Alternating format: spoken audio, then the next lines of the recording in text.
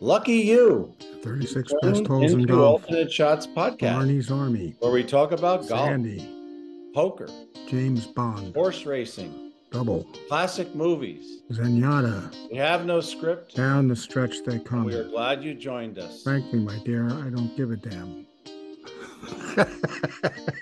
How lucky are we to have the Christie boys on the podcast? Bobby Christie on my left and Neil Christie on my right. You have so many memories at Wingfoot Golf Club growing up, not living far from the club. Your mom and your sister champions. Your dad was a pretty good player, I recall, a gentleman. Well, Craig Wood was an amazing golfer, and he was probably the quietest man I ever met. And Neil and I certainly weren't the quietest kids he'd ever met, because his locker was on the same row with our dad, and we camped in that locker daily. So every time he wanted to put on his shoes, he had us scampering around to see Craig Wood, Claude Harmon, Tommy Armour, his brother Sandy Armour in the grill room, having quiet lunches together and separately with any member who wanted to sit down and talk. So that was the magic of Wingfoot that I don't think is capturable in today's world, but it was a wonder back in those days. The fact that you had just regular old major winners sitting in the grill room. That's right. You see pictures on the wall of Billy Casper and the other guys who have won tournaments at Wingfoot, but they never sit there. You just saw these guys who were absolute marvels in their time and how they played the game of golf, and just sitting there, not paying attention to anybody else and nobody paying attention to them. Well, he was an excellent player, but I mean, if I had to compare him to somebody, he was like the Bryson DeChambeau of his time. He was one strong, man. He was big and powerful, one of the longest drivers on tour in his time. He was something to watch. He'd walk up on the first tee with his big cigar, and I don't even know that I don't think he ever hit a ball. And he just put the tee in the ground and let it rip. What was different back then is Craig Wood and Tommy Armour and his brother Sandy chose to live in Larchmont, New York, and play golf at Wingfoot. And that's where they were going to spend their summers. I don't think he really gave a damn about ever giving a lesson to anybody. At least I never heard of anybody who took a lesson from him. Being a lifetime member and the club letting him do what he wanted to do. And that was one of the beauties of Wingfoot. A Tommy Armour and a Craig Wood could be at Wingfoot doing whatever they wanted, and the members were happier than hell. The king called Tommy Armour. Which king, by the way? You got the king of Morocco calling Tommy Armour. And he said to Mr. Armour, or as he would have said, Monsieur Armour, I'd like you to come to Morocco and teach me how to play golf. And Tommy Armour declined and said, the guy you need is Claude Harmon. And that's how Claude got that job. Well, it was a great referral until there was the generals of the army under the king revolted when Claude was there, and he got the bejesus beat out of him. The revolt was put down, but Claude Harmon came back. I mean, he had nothing. He was black and blue from his ankles to his chest. Oh, I mean, he was roughed up, getting beat up with rifle butts. So when you think that when the king of Morocco calls, that boy, man, this is payday. Well, it's not always payday. I look at that picture and I this is sort of off base, but what kind of pro shop was there back then? Because these guys are all wearing shirts and ties. It's hard to imagine a pro shop. Claude Harmon and every other pro, at least on the weekend, wore shirts and ties. Yeah. And played in shirts and ties. And were always, Claude was an immaculate dresser, as they all were. The pro shop was tiny.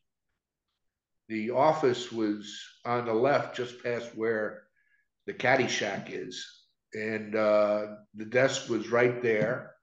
And the whole left side of the pro shop was sets of clubs, had a few racks of shirts and stuff and bags, but I mean, nothing. Mostly equipment.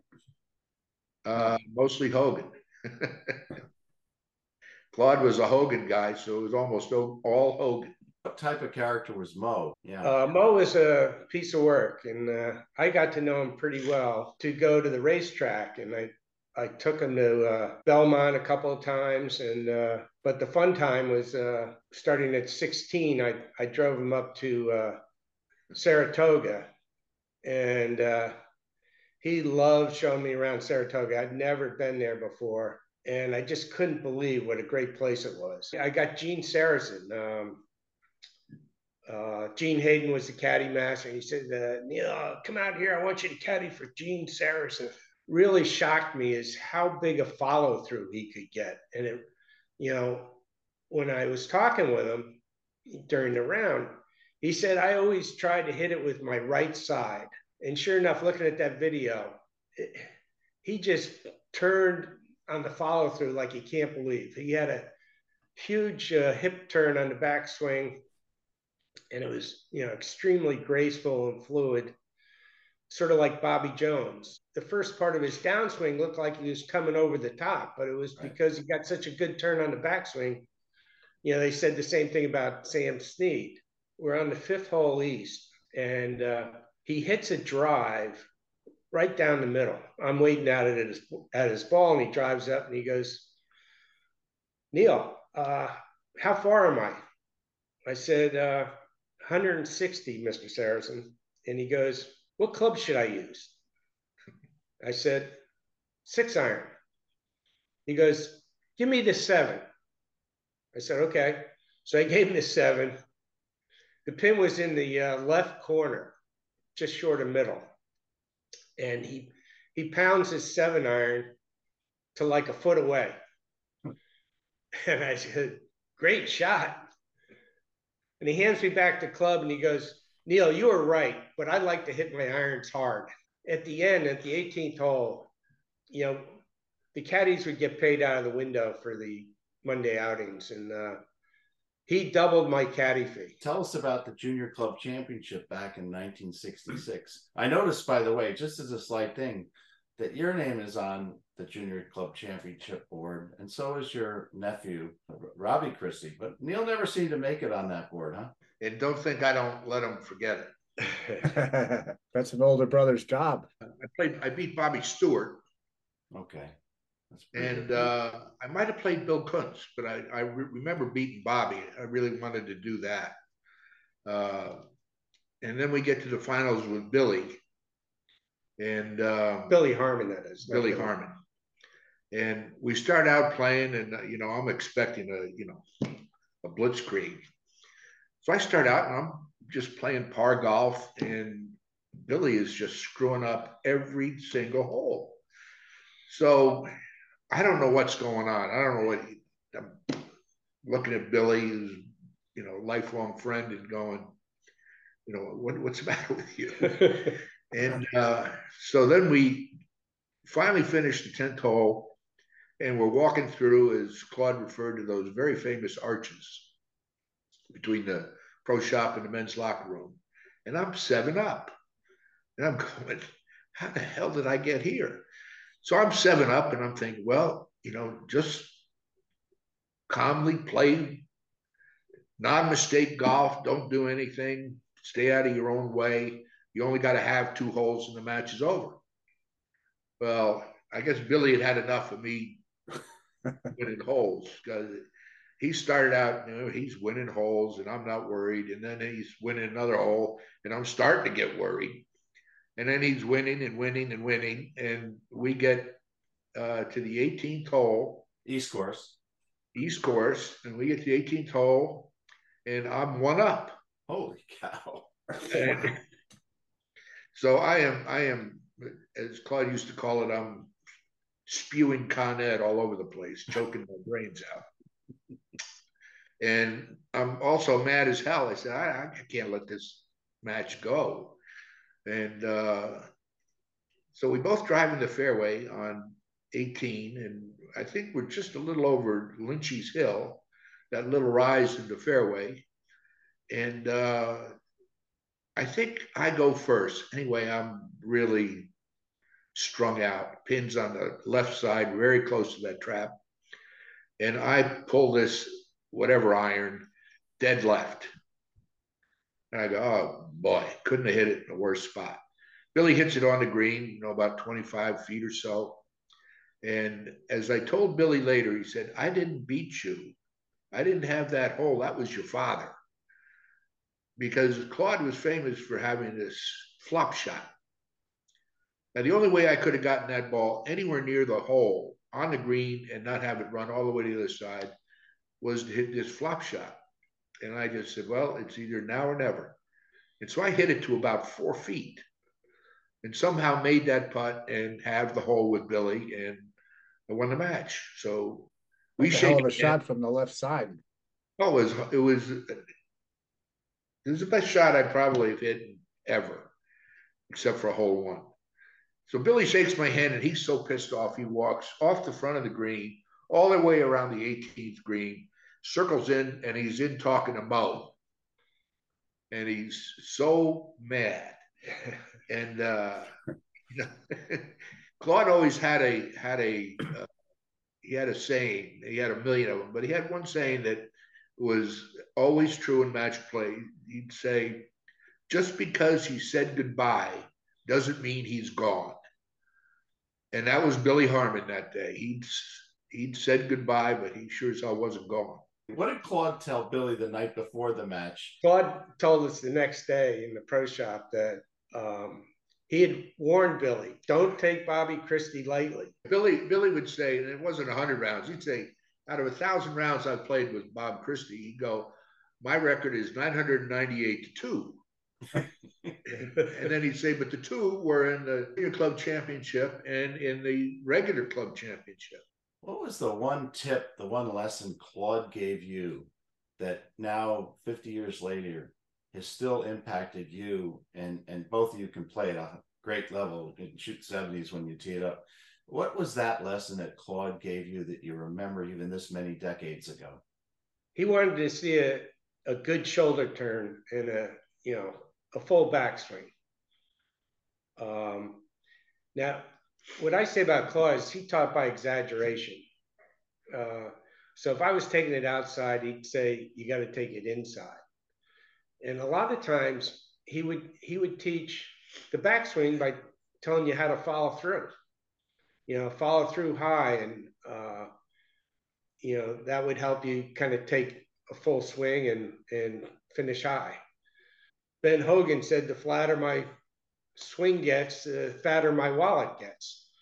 So he'd have these funny little sayings, and I watched him teach my mother a bunch of times, and he would try to teach Mom the hip move, and he'd have her slamming car doors shut with her hip, and having her hit the tire he had on the range, Yeah. And she's there over whacking the tire with a 6-iron or something. Claude was unbelievable, like teaching Bobby that flop shot. He taught us all that. They say Tiger and Rory have great short games. Would you put Claude Harmon's short game up against those two today? Back then, yes. Yeah. His short game could have been the best of all time. There's a story where Gary Player's son's in the practice bunker at Wingfoot, and Claude walks over to give him a couple of tips. And Gary Player's son goes, thank you, sir. But, my father's the best bunker player, one of the best bunker players in the world. And, he's giving me tips. And Claude said, who do you think taught him? And walked away. The tip that sticks with me the most is Claude. He was absolutely a spectacular teacher, and he said, as he'd quote Ben Hogan all the time, he'd said, the answers are in the dirt. You got to learn what your swing does when you're practicing and what it does when you're playing. He said, when you're practicing, always aim at something. Claude is saying, if you aim at nothing, you'll hit it every time. Okay, so Bobby, thank you very much for sharing, and Neil for sharing those great tips. We'll all remember those long ago tips from Claude Harmon and try to incorporate them in our game today, because they're still relevant today. But relevant Sounds today, like Billy Harmon's going to remember him forever also. Yeah. Flop shot. Yeah. We'll see if Billy Harmon has a response. Maybe he'll come on the podcast. Billy, what do you think? We'll invite Billy right now. Billy, anytime you want to come on the podcast, you got Take a few shots back. Take a few bow shots back. You can concentrate on the back 8. And you could tell the whole story about the 998. Well, first I got to start off by saying Tommy Armour was one of the unique characters in the world. He was blind in one eye from mustard gas in World War I. He was a renowned boxer, and he was a concert violinist, or concert quality violinist. Tommy was great at telling stories. So he'd be telling a story about the British Open in 1923. And he said, when they go, well, we were at Royal Birkdale on the 3rd hole, and Sandy would immediately interrupt him. He said, Tommy, it wasn't Royal Birkdale, it was Troon. It wasn't the second round. Anyway, it would go back and forth like that for the whole time they were sitting there. They would never agree on anything. But anyway, Tommy was as acerbic as it could be and a great sense of humor. So he somehow benights me with going out with him in his cart on an August hot morning, and we're going to play 10 holes. And Tommy hit some shots, but he was getting on, and it wasn't easy. So he had his front bucket must have had 100 Tommy Armour golf balls in it. So he'd tell me each hole. He said, where are you setting up? Like on 1 east. He'd say that, I'd go and I'd tee up, and he said, nay. No. That's stupid. And he'd call me every name in the book. He said, you tee up here because you don't want to go in that trap on the left, and you don't want to have the out of bounds in play. Well, it would go on like that every hole, and he'd throw a ball down and say, hit this one, and hit this with a fade, hit this with a hook. And I got my golf shoes, have all collected all this stuff. And I'm off to the side of the green and on the fringe. And I take a golf tee and I start cleaning the grass out of my cleats. And he exploded on me. He said, what kind of jerk are you? He said, you don't do that on hallowed ground. He said, you go on the rough and you do it. But Tommy was just a lovable guy, and a gentleman that to think you'd find at Wingfoot just camping out his later years was something that made Wingfoot impossible to duplicate. We're better than Wingfoot to hang out. Claude Harmon named his after Butch, he named Craig Wood Harmon after obviously Craig Wood. Yeah. That's how much Claude thought of Craig. They all had ties in one way or another back to the pros in those days, back to Seminole, where Claude was the head pro. And what most people don't remember is when Claude won the Masters, he was driving up with 6 kids from Seminole to Mamaroneck to Wingfoot, and stopped off at Augusta and won the tournament. So everybody thought that was amazing, but Claude back in those days at Seminole, where all these corporation presidents and everything, and they'd fly people in to play him. He made more money playing golf at Seminole, playing whoever these guys would bring in to play him, would keep the money if he won. And, Seminole's loaded with bunkers too, so. Oh yeah, plenty of place to put the money. Yeah, Claude was where the money was. Imagine that, Billy getting in your car in Jupiter, Florida, packing up whatever big station wagon or big Cadillac you probably had back then, shoving everybody in there, and everybody's got a seat. Keep quiet. We'll get there soon. And you're driving to Augusta. You had to be more than We're going to just stop here for a couple of days while Daddy plays a couple rounds of golf. Well, Mike Brady was only the pro for a very short period of time.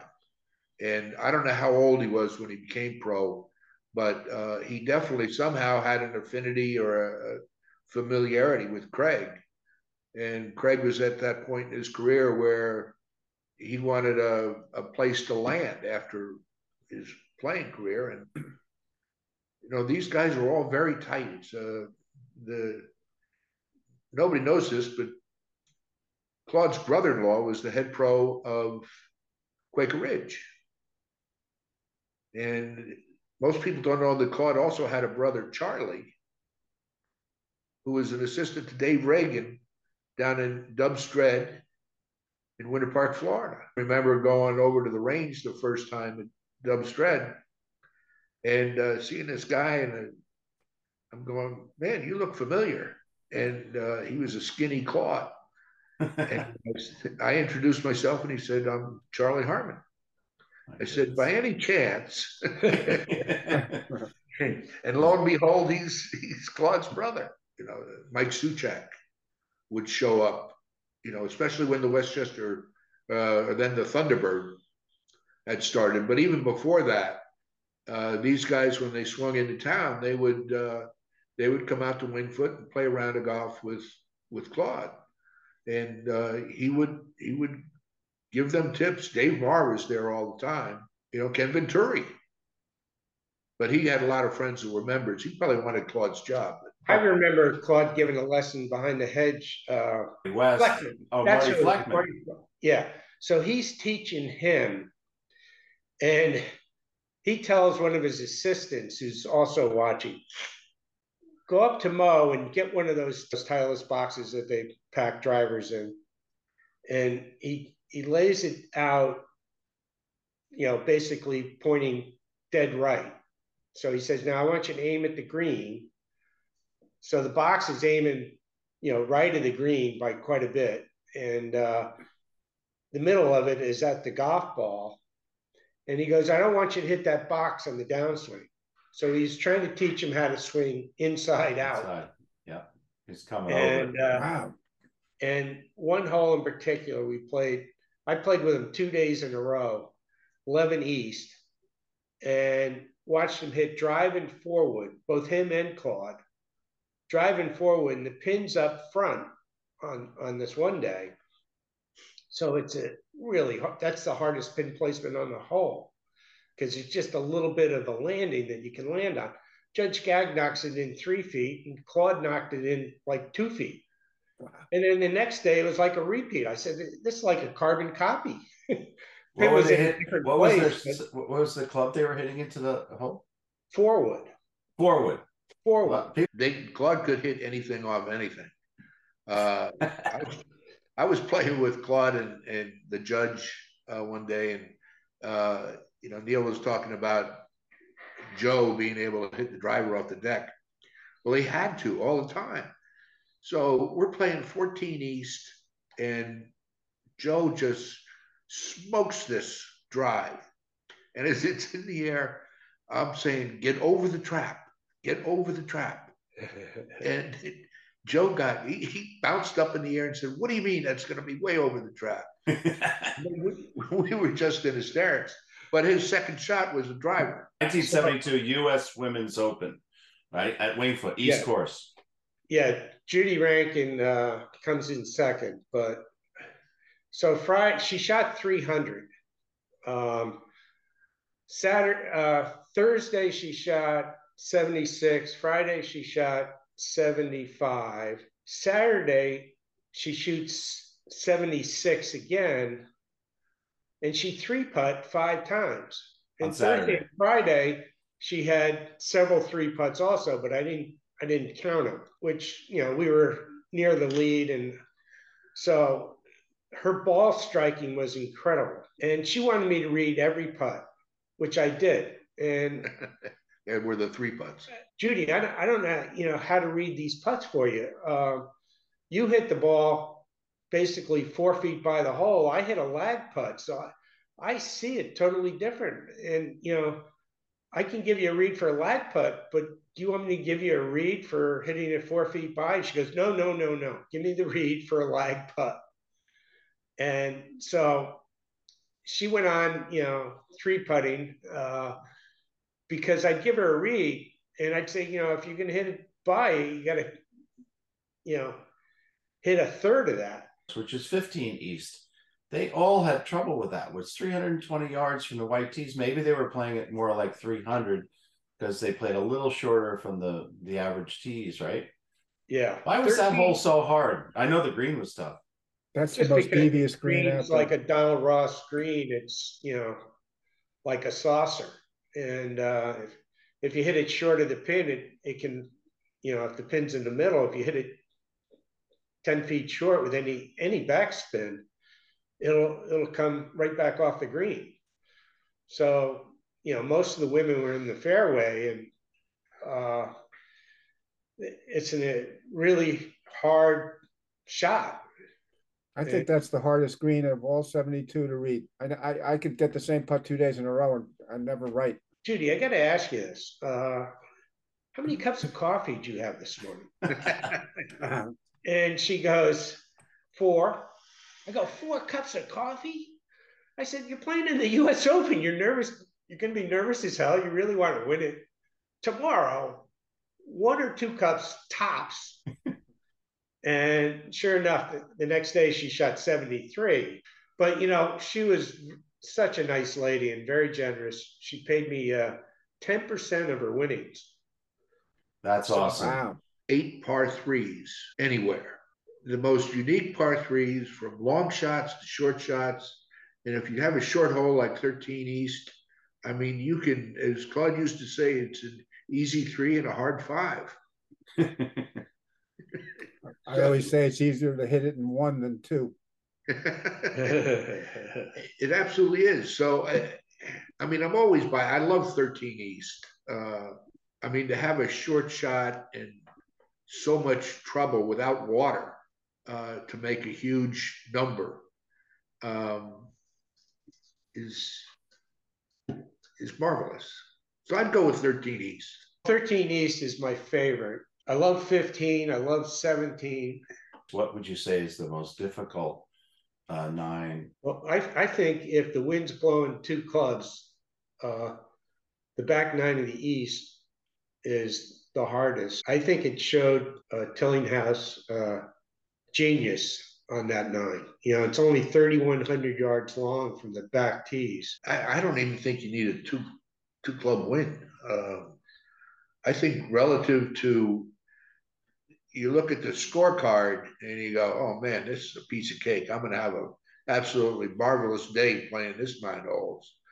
Then you come in after 18 and you go, what just happened? Exactly. The East, you stop thinking for a moment and you're gone. Let's say both of you decided to move back to New York for whatever reason, and you're going to buy a house. You're going to have your pick of all the houses on Wingfoot Golf Club.